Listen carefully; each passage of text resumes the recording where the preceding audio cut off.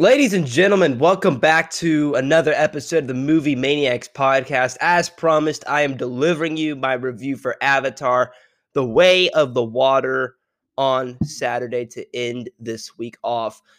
Still a whole lot to tackle before we wrap up 2022, and hopefully all of that will be coming soon. I got a review for The Fabelmans coming out in a couple days, so stay tuned for that. 8 days till Christmas. Crazy how fast this year has gone by. It seems like just a couple weeks ago, I was heavily anticipating the Batman, and now it's been 9 months since that movie came out, which is just crazy to me. It feels so long ago, or it feels like just a little bit ago since we got that movie. But now we're here to talk about the big Oscar contenders in December. And I was talking to this a little bit of a side topic here, but I was talking to my mom yesterday, and she was like, I really feel like we're getting a lot of great stuff this month, or a lot of big movies. And I was like, hold on a second. Like, a lot of these movies are all the things that I put on my top 10 most anticipated. Babylon, which I'm not sure if I'm seeing at this point, but we'll just have to see how all that plays out. Babylon, The Whale, Avatar: Way of the Water, The Fabelmans, so many of my most anticipated movies are coming out in December. The latter half of the year has always been my personal favorite when it comes to movies. I didn't feel like we had an especially strong summer movie season. We had Top Gun Maverick and Nope. Other than that, I wasn't really that impressed with the output. The MCU I don't think they haven't made something I've liked this year, which is crazy. Like, I haven't liked any MCU movies this year. That's very, very surprising to me. But it's been a weird year for sure. But in reflection, and we'll reflect more on this year as the end of the year comes even closer. But it's been a solid year. I was a little disappointed in the middle of 2022, but when I look back now with a different perspective on this year, in terms of looking at what 2022 has provided for us movie-wise, I think it was a solid year. Not Scorsese. Tarantino had a new book come out this year called Cinema Speculation, and I bought it, and he actually did a podcast with Tom Segura that I listened to, and he pretty much blatantly said this is the worst period of movies ever. I don't know if I agree with him on some aspects and disagree with him on others, because for me at least, just because this is my period of watching movies, some of my favorite films are movies that came out in this period. But what I will say is they are largely movies that my top 30 largely are movies that did not come out this century even. But nevertheless, I still think there are a lot of positives you can take out of this year, out of last year. The best are still delivering the best. That's what I'm going to say. Edgar Wright, Denis Villeneuve, Christopher Nolan, Tarantino, Scorsese, Spielberg. The greats of this period are still making some of the best stuff. I'm going to be talking about The Fabelmans in a little bit, in a couple days from now. And Spielberg is still, like, even with West Side Story last year, he still has a somewhat of a pulse on movies that connect with a certain type of audience that may be a little bit smaller than it was 30 years ago, but his movies still hit with a certain audience. It was really a shame to me, guys. I watched The Fabelmans at my house, downstairs in my living room, and I felt like a guilty man who had just committed murder, sitting on my couch with my little TV, watching the Spielberg make his ode to movie making. And I was like, gosh darn it, I feel like I need to be watching this in a theater. What is wrong with me? What is going on? Why am I not watching this in a theater? It's not playing. AMC is not playing this movie.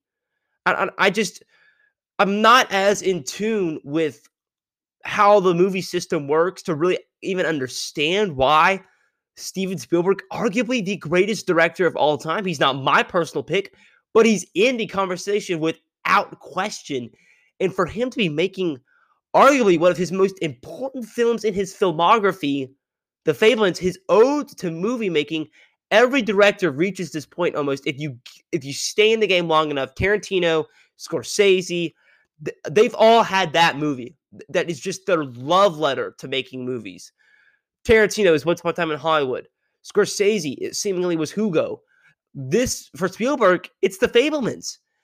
And this is one of the most important entries in in a legendary filmmaker's resume. It may not always be the best. Hugo is not one of Scorsese's best films. And people may disagree with me on that comparison that it's his ode to movie making. That's what I took out of it when I watched it. And I think that's a perspective that many people will agree with me on. But they may not always be the best. And sometimes they can be borderline cheesy, overly sentimental, you could say. I am personally a movie that gets sentimental. I don't have a massive problem with. It's not always what I love to see, but Once Upon a Time in Hollywood is my favorite Tarantino movie. I've seen it at least a dozen times, and will likely see it many more times to come. It's a movie I absolutely love, and The Fablemans, I'll save my review for that, but there is a lot of heart in that film, regardless of whether you recommend it or not. I feel like I don't know what it was, the 2010s, and yeah, I think the 2010s, maybe early 2000s even, were easily Scorsese's arguably his worst period ever in making movies. 70s, 80s, 90s, 2000s, 2010s. That 2000 to 2010s period, we just weren't getting a lot of great stuff from Spielberg. He was trying a couple different things out. Ready Player One. Then he would go back and make Lincoln, which I liked, but not many people look on as a great film. I don't think it's a great film. I think it's a really solid film that is a decent movie in screenplay, but is elevated by obviously a fantastic performance by Daniel Day-Lewis. But all that being said, I think movies still can deliver, even in the somewhat patchy period or sketchy period that we are at right now, where in a lot of ways, when I look at the landscape, I don't love what I see. But then we'll get a movie like Dune, which I've gone back to so many times now, or a movie like West Side Story, The Batman, which just kind of delivered on what I wanted a Batman movie to be. Top Gun Maverick, which is the embodiment of what a fun blockbuster action film should be, helmed by one of the few action movie stars that we have nowadays. And then we have a movie like Avatar: Way of the Water, which I think a lot of people were questioning heading into this movie. Were they going to be able to make this 13 years worth the wait? And already the movie is, it's developed a lot of great critical buzz. And that was what I expected from the movie, just because the razzle dazzle of the visuals and the music, the experience is so incredible. It is so immersive that walking out of the theater, like I got so enveloped in the 3-hour runtime of this movie, enveloped in the experience. I barely looked away from the screen. I watched this in 3D. This movie, it was one of the most immersive experiences I've had in a theater. And to walk out is one of the most weird exitings of a movie that I've ever had, because you get so enveloped into this movie. I took no bathroom breaks. I barely had any water. I did not want to get any water because I did not want to leave this movie, because the departure midway through this movie would just be weird. So I did not want to take any bathroom breaks. I just immersed myself into Avatar: Way of the Water. And before we get into the script, whether the movie is good on its own, we have to address the elephant in the room here, and that's not even the elephant in the room. We have to address the obvious, and that is the visuals of the movie are phenomenal. They are phenomenal, and it makes the 13 years worth the wait.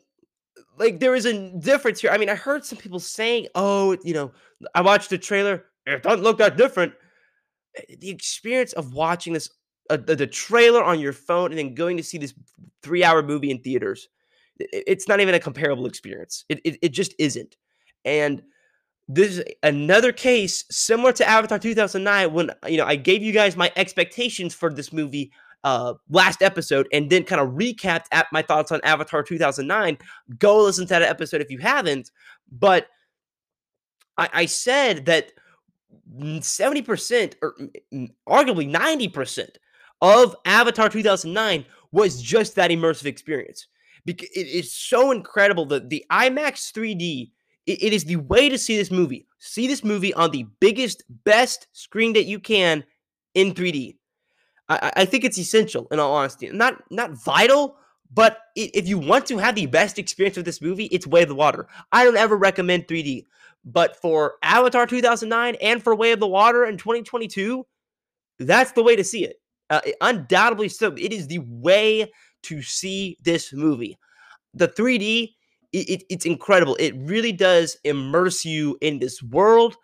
I mean, at times it looks photorealistic. It's crazy to me how well James Cameron has used up every penny of this budget. Red Notice, Thor: Love and Thunder, Avengers: Endgame. These movies have a similar budget to Avatar: Way of the Water and do not look half as good. Half as good. And I can say this in many ways. Let's look at Tar. Let's look at Top Gun Maverick even. I want to see the budget for that. Top Gun Maverick budget. 170 million. It's incredible to me how expensive some of these movies are, yet don't show any of it. They have nothing to show when it gets to the big screen.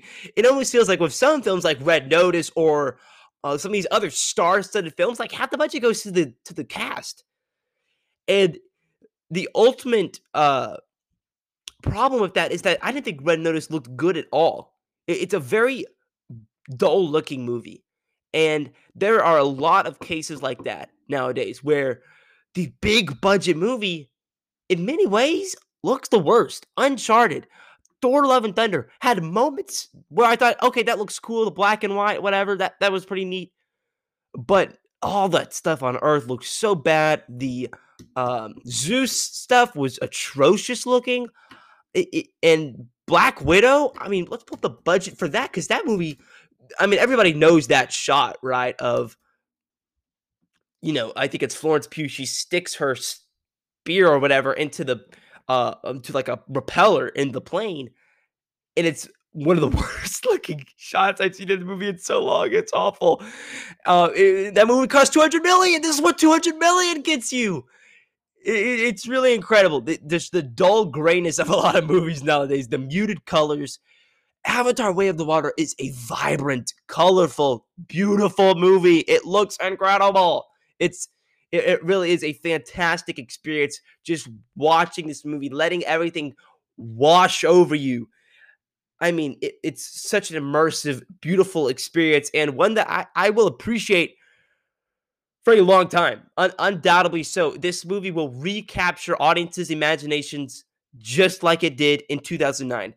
If you weren't in the experience in 2009, there may be a little bit more for you here, but a lot of the story beats could arguably be similar. I don't think this movie is going to convert people over to the world of Pandora. But, man, I mean, I don't know how you could not get enveloped in this visual experience. I'm sure people did. I'm sure there's going to be things, I don't get it. I don't like it.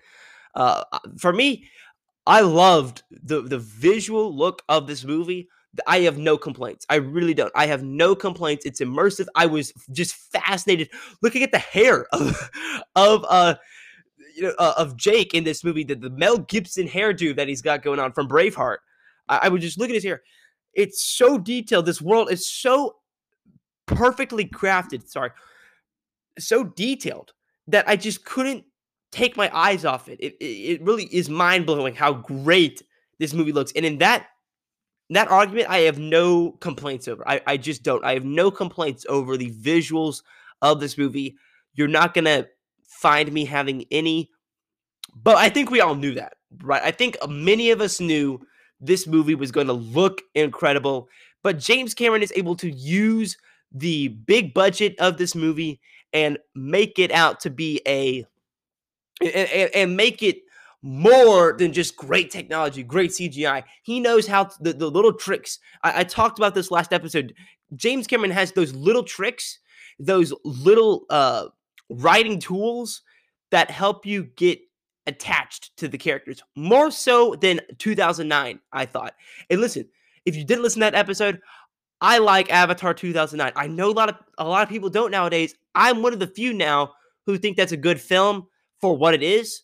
Is it high, like, you know, Dune or something like that? No, it's not. But nevertheless, it is a good film, great visuals that still hold up today, which is very impressive. And Way of the Water is able to strengthen the script of that 2009 movie significantly, I thought, at least. My attachment to the characters, the new the children that they bring along, that this movie's almost more focused on than the original cast members in the 2009 film. Jake and Natiri almost take a step back to a lot of the kid storylines of the movie. And I was able to get very much invested in this family because that's what this movie really wants to focus on, is the family that is the center of the movie. And I thought, at least, that James Cameron did a better job of getting me attached to the characters of the movie. Sigourney Weaver here, playing a different character, playing Kiri in this movie as a kid, which at first was a little weird to me. Like, Sigourney Weaver, I mean, I don't know how old she is, but playing this little, I don't know, I'm assuming 12-year-old, 13 maybe, probably 14. I at first was a little confused by, like, why that decision, but then I ended up appreciating it. I liked it, and a lot of these sequences with this character are just her in wonder of the world. The movie looks great in the forest, but once the movie heads over to the water, we get these incredible underwater sequences. The movie takes an even greater step up. They made new cameras or something for this movie. Like, they had to make new technology to get this underwater stuff, and it 100% pays off. The sequences underwater are so beautiful here, and there are certain sequences in this movie where James Cameron just wants you to be with these characters and be in awe with them of how beautiful nature and just these underwater sequences are. And listen, is that great storytelling? Probably not. But in terms of just capturing wonder, capturing the imagination of the viewers, I think James Cameron does an exceptional job at that.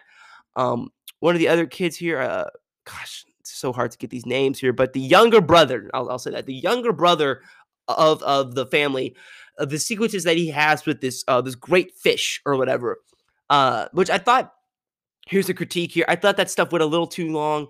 It was one of the more least interesting storylines of the movie. I thought we could have cut a couple of scenes of that. But there are, especially the first scene where he is swimming with this great creature and going through the water, and the creature jumping up through the water and all that stuff. It's just incredible to watch. And the movie captures your wonder. It captures your imagination, which I think is what Avatar was all about originally and is still about today.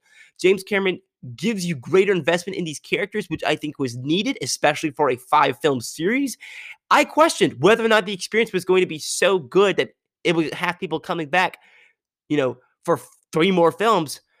I think after watching this movie, I think James Cameron is capable of pulling off this 5-film series that he's planning on doing. I think he can make it work. In all honesty, I think he can. The experience is just that good and just that satiating, where audiences are more than likely going to want to come back and re-immerse themselves in Pandora. The experience is just that good. But the simple tools. I mean, look, when we go back to Terminator Judgment Day, right? If you've seen that movie, you're invested in the characters. You're invested in Arnold. You're invested in the mother-son storyline of that movie, and the relationship with the kid and the Terminator. That stuff is good, but it's simple, right? I think that's some of the stuff James Cameron is just really great at. Ripley and the kid, right? These are not the most highly, skilled writing techniques, but sometimes simple is better. And I think James Cameron is one of the most effective people when it comes to crafting a great, big, large scale blockbuster that still you have that emotional attachment to the characters of this movie. There are sequences in the latter half of this movie where I was genuinely emotionally into the scenes of the movie. There are emotional moments in the movie where I was genuinely impressed that James Cameron had brought me not only along for the visual experience, but for the journey the characters go on. I'm not going to oversell it, but the emotional investment you have in the characters by the end is impressive, right along with the visuals. You're still immersed in the world, and you're connected to these characters. Zoe Saldana's Neytiri certainly takes a step back at times, but in the latter half of the film, she and Jake Sully, Sam Worthington's character, they have certain moments in this movie that I thought were genuinely touching, as do the kids in the movie. Stephen Lang even reprising this role here. I love Stephen Lang in this movie. I just got to give him a shout out. I loved his performance in the Avatar 2009 movie. It's great to have him back. I was laughing and cracking up at some of the lines he has in this movie. He's just so he was just so much this character, and his voice and the dialogue is just really enjoyable stuff for me. Just in this big blockbuster event, he's a great foil for our characters. All that being said, I do think that James Cameron pulls off the character storylines that he weaves throughout this 3 hour and 10-minute experience for it to ultimately pay off.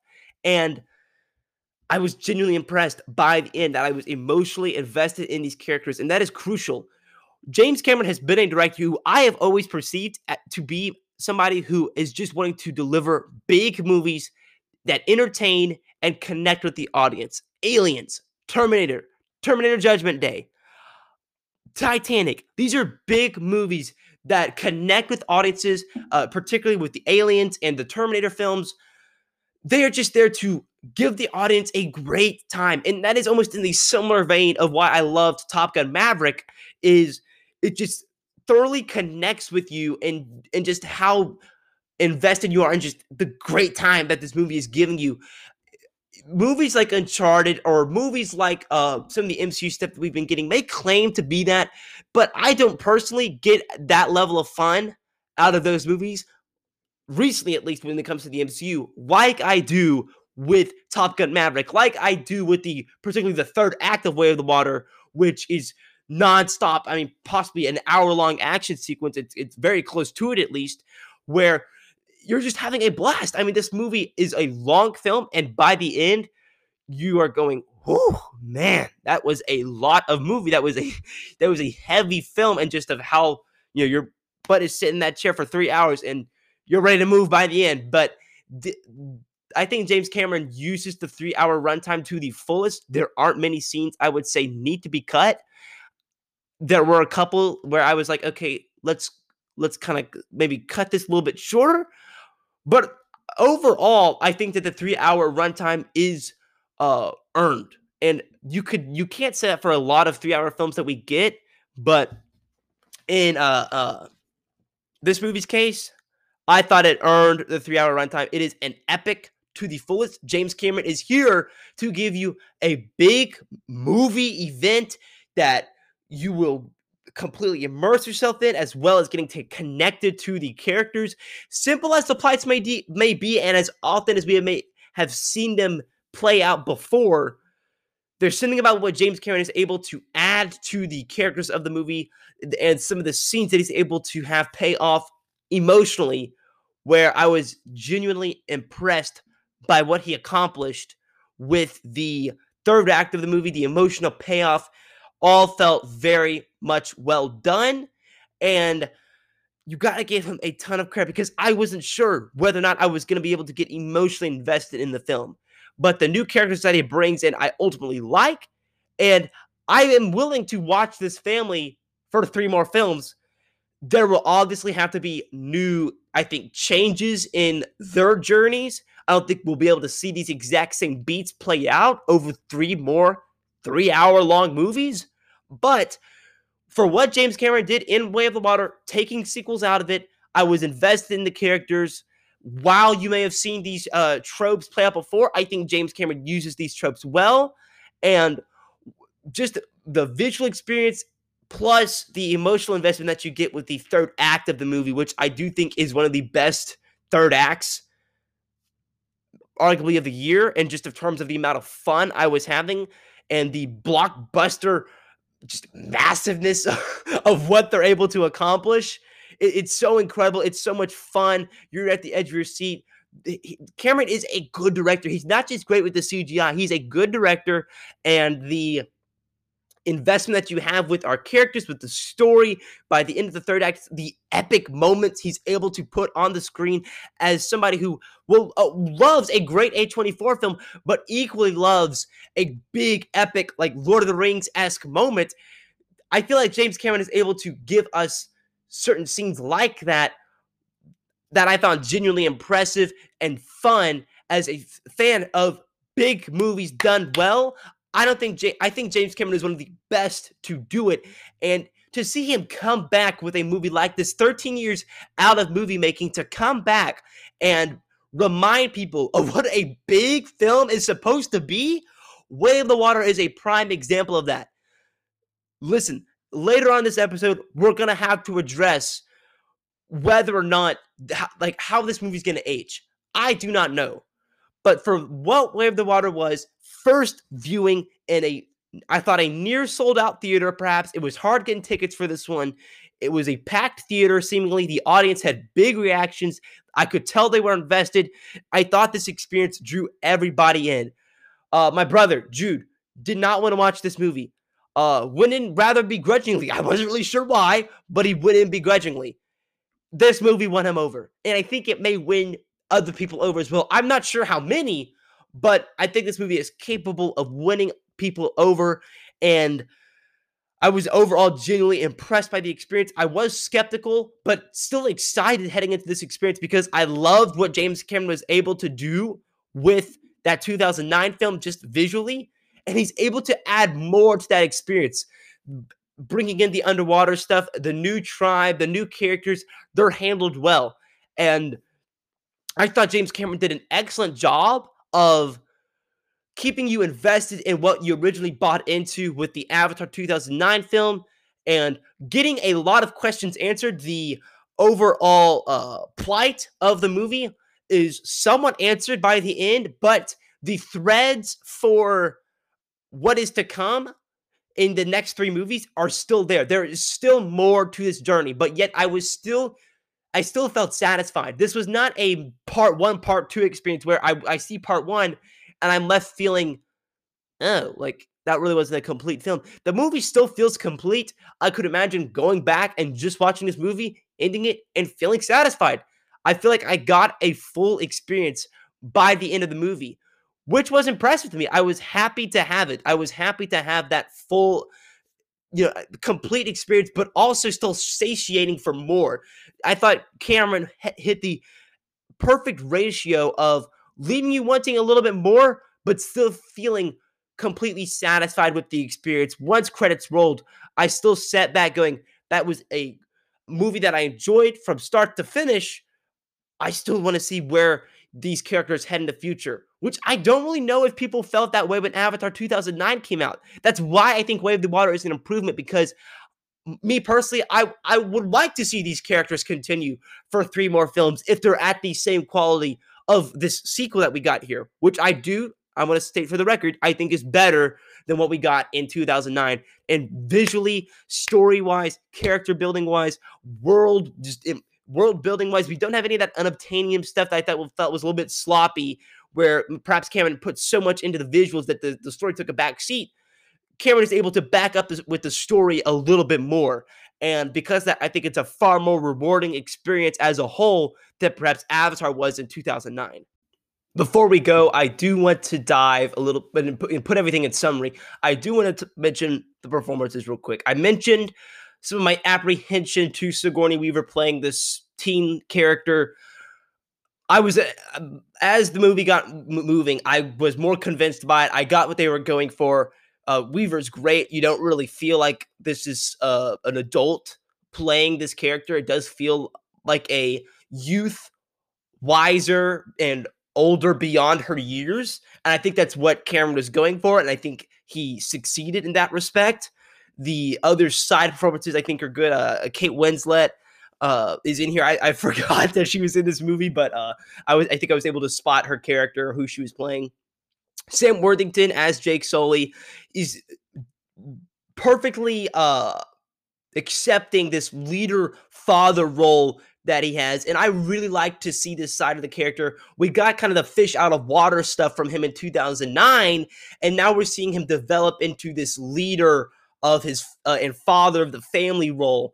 And I liked that arc that he went on through the movie. He's already kind of in that leader position, but developing that deeper understanding of what he's supposed to do and the resolution to that arc. I thought all that was great. I love the look of the character. He does look like Mel Gibson from Braveheart, and I really I thought that was pretty cool. The shot of him on the sea creature, whatever, approaching the ship in the third act was just pure Braveheart to me. And I love when Cameron goes to those epic moments that while this is a great futuristic sci-fi film, it's able to provide you some of those classic Lord of the Rings, Braveheart, epic moments that I love in so many movies. That's one of the things I think Cameron is great at, is just providing you with some of these epic moments that I love. And Way of the Water has a lot of them that I really did enjoy. Zoe Saldana as Atiri does take a bit of a backseat. I would have liked to see her more in this movie. That might be a criticism of mine, because I think Saldana is so good as this character. And her performance out of everybody in this cast, I think, shines through the most. The moments of mourning, the moments of anger, and just pure unfiltered emotion that she's able to capture through the mocap is honestly incredible. I'm not saying, like best actress nomination here, but if this series starts to give her a bit more of a spotlight than what I feel like she's gotten in the past two films, her performance is really that good. I mean, it's Andy Serkis, a Planet of the Apes level that we're kind of approaching with her as this character. I'd have liked to see this movie give her a bit more of a spotlight, because she is so good, particularly in the third act, the rampage she goes on. Her performance, I thought, was fantastic. I hope that we get a little bit more of her in the sequels. Stephen Lang, I mentioned before, is fantastic. He's a great villain. I love just the mannerisms of the character, the great lines he gets. I love action movie lines. I mentioned it with Violent Night, I think last episode or maybe the episode before, but I love when we get just kind of these like American military, like it's just that opening scene in Avatar 2009 where he goes, "We're not in Kansas anymore." I thought all that stuff was great, and I really enjoyed it. His performance, I'm assuming we're potentially going to be seeing him return. A little bit of a spoiler as the rest of the series progresses. I'm glad that he's going to be sticking around. I think that the way that they bring him back into the series after dying in the Avatar 2009 movie, perhaps is going to be a little weird for some audiences at first. But once you accept, hey, we're getting Stephen Lang back, and we're giving him a little bit more of a three-dimensional character than perhaps what we got in 2009, where he's just pure villainy. We do get to see some softer moments of this character in the movie, bringing in his son. I thought was a neat move. While I don't always like the character, his son, I think it's always some of the stuff I wasn't a big fan of. For what he serves to the Stephen Lang character and to some of the other characters in the movie, I think ultimately works. While I wasn't always a big fan of this character, I like how he makes the overall villain of this movie feel a little bit more three-dimensional, and I thought that ultimately served to give us a bit of even a stronger villain than what we got in 2009. And it's great to have Stephen Lang back as this character. Guys, I don't really think I have much more to say. Music's great, by the way. A lot of reused themes, but they definitely send a chill up your spine. Ultimately, I think the man of the hour here is James Cameron. He's been out of the spotlight for 13 years, and he comes back and delivers one of the most exciting blockbuster experiences I think we've gotten in a long time. Is this a perfect film? No, there are story beats that we have seen before, tropes that we've seen played out before. I think Cameron does them well, but it's going to bug people that we kind of know, we've seen these tropes before, but Cameron uses these simple little story beats to ultimately serve to make the story and the characters feel far more rock solid and have a better foundation than perhaps what we had in 2009. What he's able to do, this great 3-hour epic that uses its runtime, uses its budget to its absolute advantage. The visuals are incredible. I'm here to say it is worth the 13-hour wait, the 13 years that we waited on this movie. Guys, I got to give this one a strong recommend. Maybe this won't be for everybody. Maybe people are going to, I didn't like the story. I didn't like the characters. I ultimately did because I understand what movie we're getting here. This is not going to be Tar or The Banshees of Inisherin, movies that have a highly well-written, expertly crafted script. That is not what Way of the Water is. Way of the Water is here to provide you an epic blockbuster event. And if you're in on those types of movies, Way of the Water is one of the best I've seen in a long time. It's in that Top Gun Maverick vein of just it's a blast for the entire runtime, and the nature documentary aspects of the movie are great. The emotion that he gets out in the third act, which I think is epic, one of the most fun times I've had in a theater this year, and the beauty of nature that he's able to capture in this movie with some of the sequences I thought were incredible. I just love James Cameron's unabashed appreciation for nature and the beauty and innocence of this world. The deeper dive into the story building I enjoyed. It's a great experience all around. It won my brother over, and to me, it delivered on everything I was hoping for. It's a completely unique experience from everything that we've seen so far in 2021 or 2022. Incredible, guys. It deserves the Best Picture nomination. Maybe not for what other films are getting nominated for, but for what Way of the Water does, delivering perhaps the quintessential blockbuster, epic sci-fi fantasy event that we've kind of been missing, in my opinion. I really did appreciate this experience and enjoyed every minute of it. It's a strong recommend. See it in IMAX, see it in 3D. It is undoubtedly worth the wait and worth the watch. I enjoyed it.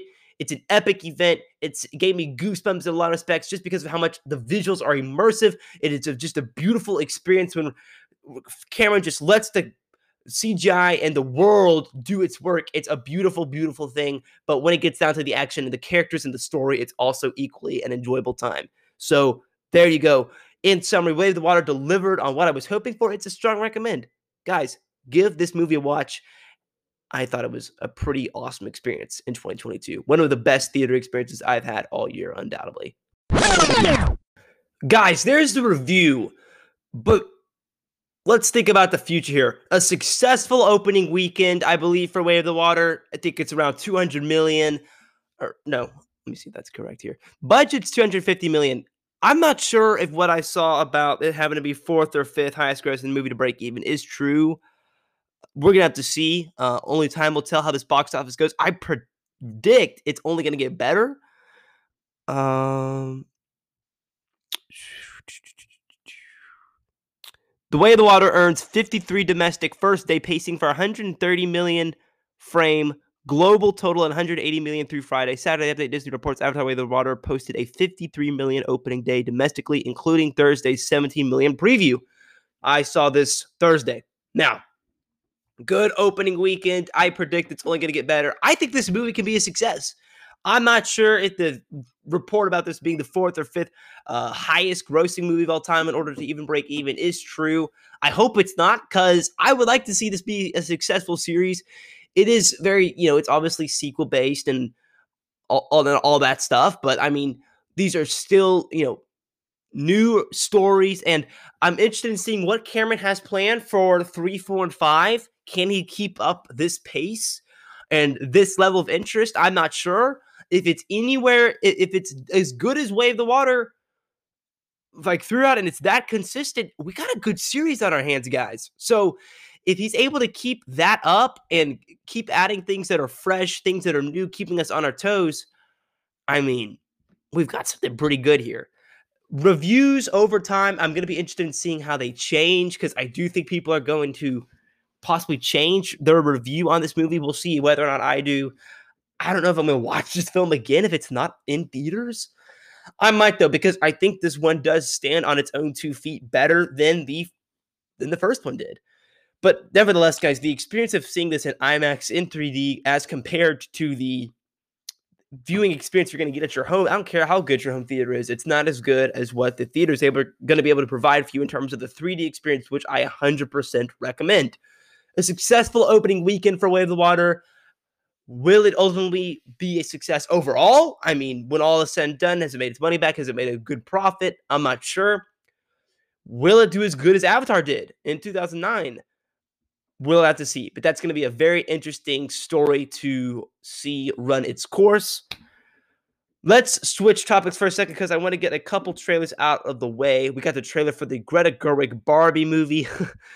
quite the the change in topic there, but Greta Gerwig is the reason I'm really sitting down to talk about this movie, because I don't know if I would watch this movie unless Greta Gerwig was attached to it. I watched The Little Women. I've seen it twice now. It's a very good film. It really is. It's one of the better films of 2019, a year that I consider to be very good, and I think that she's one of the best prospects in movie making right now. Why exactly she's picking this to be her next film, I am not sure.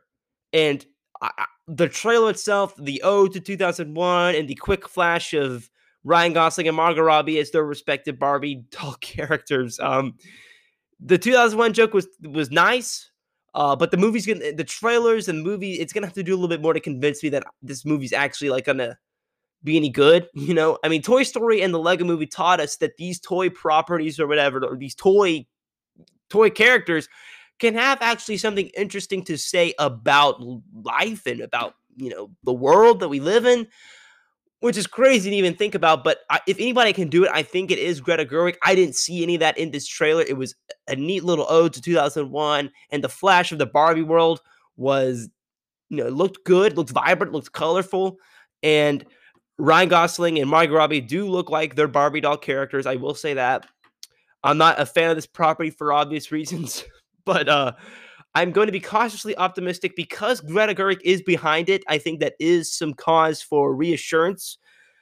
And for people who aren't as interested in watching this movie, her being behind it has me a little more interested, and it's probably why I'm going to end up watching this movie in the theaters, which I cannot believe that I'm doing. But I didn't get a whole lot of this trailer, but I'm still optimistic for what Greta Gerwig can add. With Noah Baumbach writing this movie with her as well, that's even more cause for reassurance. Still not sure what exactly Gerwig is going to be tackling with this movie. Why exactly she's choosing this to be her next film after the success that was Little Women is still a mystery. But I remain optimistic because she and her husband, Noah Baumbach, are writing the screenplay and she's directing it. I think this movie can ultimately be solid. We're going to have to see how it ultimately pans out in 2023. Speaking of what's to come in 2023, in IMAX 3D, I got to watch the new trailer for Christopher Nolan's Oppenheimer, and it was awesome. We had gotten that teaser when we went to go watch Nope in the summer. Now we've gotten that official trailer, and it looks freaking incredible. It's awesome. Oppenheimer is probably going to be my number one most anticipated movie of 2023. Followed by Martin Scorsese's Killers of the Flower Moon and Fincher's The Killer, which I think once we get a trailer for The Killer and for Killers of the Flower Moon, that little trifecta will start to shift around a little bit more. Nolan is, without a doubt, the biggest name in directing when it comes to the box office. He brings the interest that he brings with his movies. He's one of the last that really makes big event films. Cameron was back, and I think he and Nolan are very similar in a lot of respects. Both of them admire the big, epic theater event, and I really respect that about both of them. Nolan is one of my favorite directors working today. He's one of the reasons I love movies as much as I do. What we've seen from Oppenheimer is still very obscure. We're not really sure of a lot yet, but we got to see that the main focus from this trailer, at least, was the construction and testing of that first atomic bomb. Matt Damon seemingly overseeing Cillian Murphy's Oppenheimer in the construction of this bomb. The weighing of the stakes is definitely going to be the moral center of this movie, and I'm very excited to see Nolan dive into it.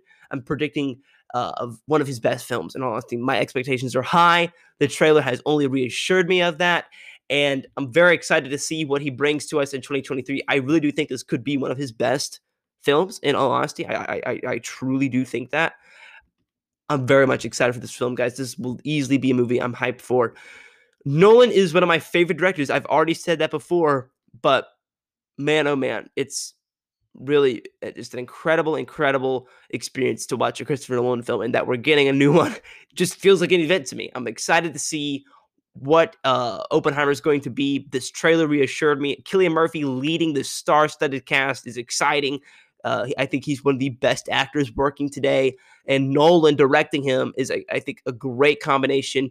Robert Downey Jr., Matt Damon, Emily Blunt, Florence Pugh, Rami Malek, Gary Oldman. The cast is just stacked from top to bottom. It's going to be, I predict, a really great film. And I don't really have much more to say on it. The trailer looks, I mean, visually, I think this trailer is just phenomenal. It really is. It looks fantastic. I'm very much excited to see, what more teases Nolan brings to us in the future. There is always that scene, that opening scene to every Christopher Nolan film that he puts in IMAX. We haven't gotten that yet. I'm very excited to see what exactly that is. But the combination of the black and white and the fire red, orange from the atomic bomb explosion, it's just a great looking trailer. I'm excited to see what Nolan's bringing us. I'm a massive fan. This is going to be one of my most anticipated movies of 2023, and this trailer only reaffirms it. Definitely one to look out for next year. And a year that looks very stacked. I'll preview that next year in early January, perhaps late December. Guys, I don't really have much more to add today. Go see Avatar: Way of the Water. It was a great blockbuster experience. 2 trailers to look out for next year, Barbie and Oppenheimer. Oppenheimer definitely leading that conversation, but Barbie still one to look out for because of Greta Gerwig and Noah Baumbach being behind it. I don't have much more to add. Coming up next is my review for The Fabelmans, perhaps a Spielberg ranking if I'm feeling like it. Undeniably one of the greats of all time in directing. Still one of the best to do it right now, and we'll see whether or not he delivers with The Fabelmans, a movie that's undeniably going to have a lot of heart and a lot of sentimentality because of its somewhat semi-autobiographical nature and connection to Spielberg. I'm excited to talk about it. I watched it last night. I'll give you guys my thoughts on it real soon. Thank you guys so much for listening to this episode. Let me know what you think of Avatar: Way of the Water. I haven't really read a lot of reviews for this movie besides seeing some of the positive reactions, but I'm sure there's going to be some people who are not going to be a fan of the movie. Over time, those people are going to start to come out, and I'll see what the criticisms are, but I felt like the story was solid enough. I felt like the characters, you get in a connection with them that pays off by the end of the movie, and the visual experience is a one of the kind, worth the 13-year wait. Go check it out. It's a strong recommend. Guys, thank you so much for listening. I'll see you guys next time with my review for The Fabelmans. Peace.